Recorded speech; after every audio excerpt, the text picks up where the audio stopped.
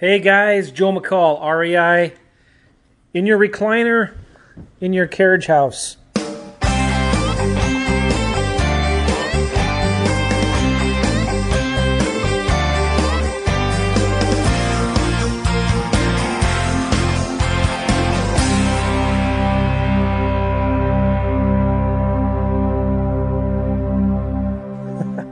How's it going, guys? I'm not in my car right now. I am actually just got back into my kind of like my office. So just those of you who don't know, we have a separate house like next to our house. It used to be this big old garage, and they converted it into a kind of like this office slash residential living quarters, mother's quarters or something.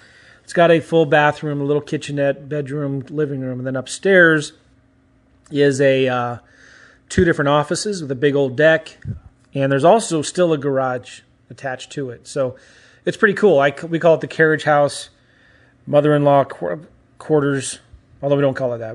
It's just a carriage house. Anyway, so sometimes I'll work down here in the living room area, and I wanted to record this podcast from the car, but I forgot.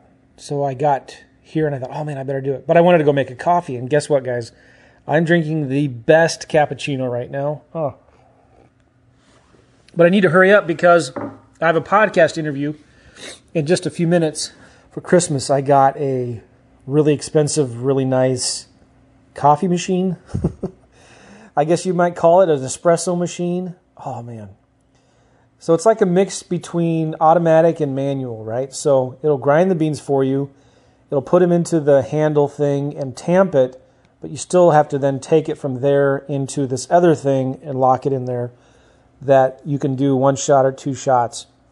And then you put your milk, and we like to do chai and milk, into your metal container thing. And you can either do manual or automatic steaming of that. It's really cool, man. It's sweet.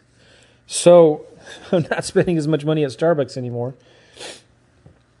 But so I'm enjoying this good coffee. It's like having a Starbucks in your house. It's so good. It's way better than K-Cups, because you never know when those beans were roasted or ground. Could have been a year ago, right? So anyway, I wanted to do a couple things, and I've already wasted more than 2 minutes. Sorry, guys. I apologize. So I wanted to announce the iPad winner. A couple weeks ago, like less than a week ago, I selected the winner by random. Some of you are wondering how. I first of all want to thank everybody. Please, thank you. Please understand, I really appreciate you, and I thank you so much for all of your reviews. I asked for your reviews. I asked you to leave reviews. We had 60 or 70 reviews in iTunes, 20 or 30 reviews in Stitcher. It was awesome. I put all the reviews into a spreadsheet. And then there's this formula in Excel that will randomly pick a number for you for who left the reviews. And so I picked one, and Excel picked it for me. And we contacted the guy, and we're sending him the iPad. His name is Greg Taylor. And so congratulations, Greg Taylor. He said in this review, again, I picked this at random. He says, educational and valuable information, 5 stars. Even if it would have been a 1-star review, I would have picked it. That would have been kind of awkward, wouldn't it, to send somebody who left a 1-star review? So it was really cool. He says here, Joe, I had listened to other podcasts, but I really never found so much good, usable information until I heard Joe McCall's podcast. I think I like Joe's approach to real estate investing. It's simple to follow his process, easy to understand and put into action. I also like the humble, honest, and calm way he delivers his podcast in a way that conveys, hey, if I do this, you can too. All in all, it's an awesome podcast, and I highly recommend it. So that was Greg. Thank you, Greg, so much. I appreciate that. He left the review on December 14th. And so that's cool. We're sending him the iPad. We haven't sent it already. My assistant's taking care of that. And in that iPad was a copy of my or access to my wholesaling lease options course. So I appreciate all of you guys that left a review. I really appreciate that. And I'm probably going to do another contest like that in a few months. I actually have some more cool stuff that I can give away. I got some Kindles and iPads and old iPhones. When I say old iPhones, it's like the last model. Normally, whenever I buy the new one, I just sell the old one on eBay.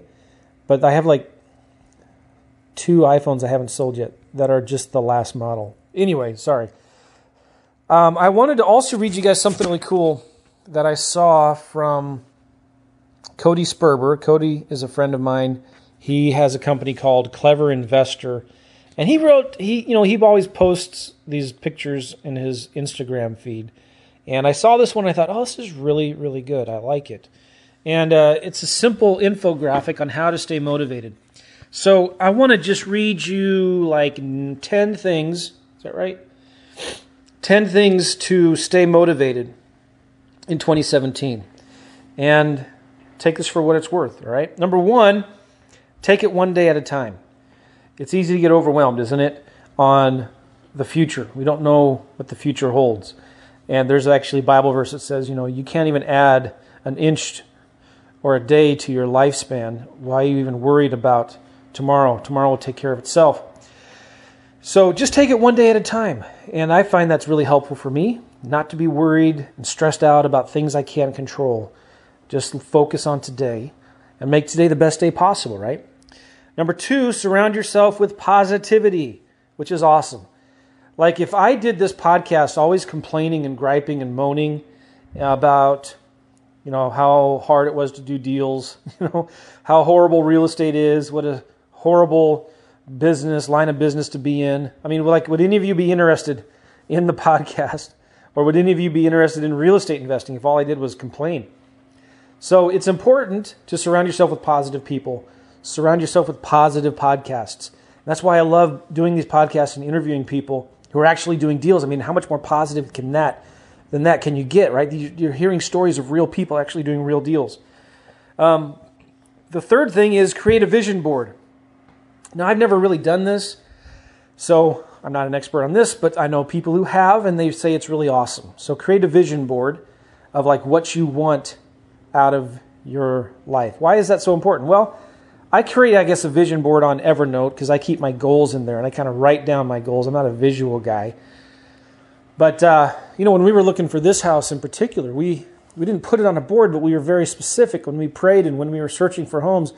We wanted something on 3 acres that backs to woods, that was in a certain part of town, that was within 15 minutes from our church and all of that stuff. And so we just focused on it, It's not nothing spiritual weird about that. It wasn't like positive energy and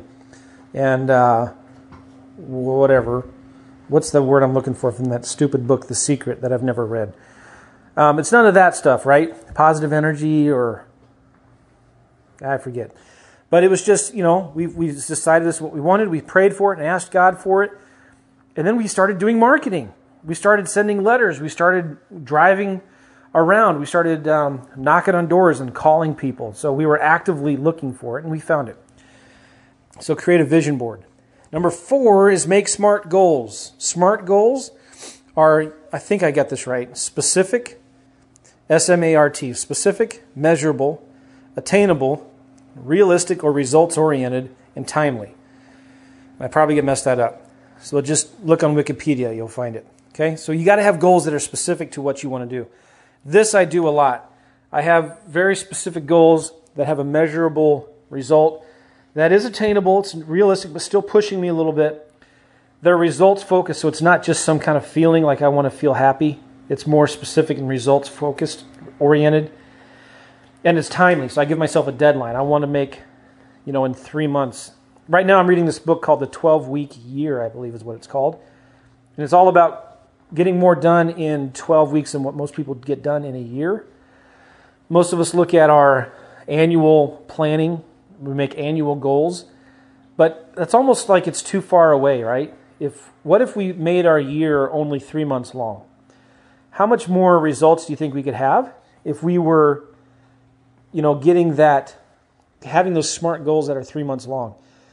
And the cool thing about that is you can start over again every 3 months. You don't have to start over again at month 13 or at the end of the first year. You can start over again every 3 months. So it's a really good book. I'm digging it right now. Number 5, I think, is reward yourself. I reward myself by getting haircuts. Haircuts and massages. So like there we have this thing called Massage Luxe, or you might have heard of Massage Envy.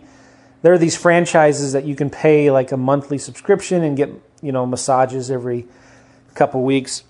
So like I go to this place called Hair Salon for Men, and they have amazing scalp massages. And like shampoo, when they tell them to shampoo your hair, they'll like massage your hair, your head, and shampoo your hair for like 10 minutes. Oh, it's heavenly, right? So, and if you do it on a weekday, like before 10 a.m., you get like the massage for free or something like that. So I reward myself by getting haircuts, and about every 1 to 2 weeks I go get a massage, and it's pretty awesome. Let's do this. I'm already at 10 minutes, so there's 5 more of these how to stay motivated things, and I'm going to go ahead and make this a part 2. All right? So guys, hope that you're having a good day. Number 1, how to stay motivated. Take it one day at a time. Number 2, surround yourself with positivity. Number 3, create a vision board. Number 4, make smart goals. Number 5, reward yourself. All right? And thanks again to all you guys that have left a review for the podcast. I can't appreciate enough. I can't tell you enough how much I appreciate it. And you guys are awesome. And thanks again to Greg Taylor, who won the iPad. Yay! All right. See you guys. Stay tuned for part 2.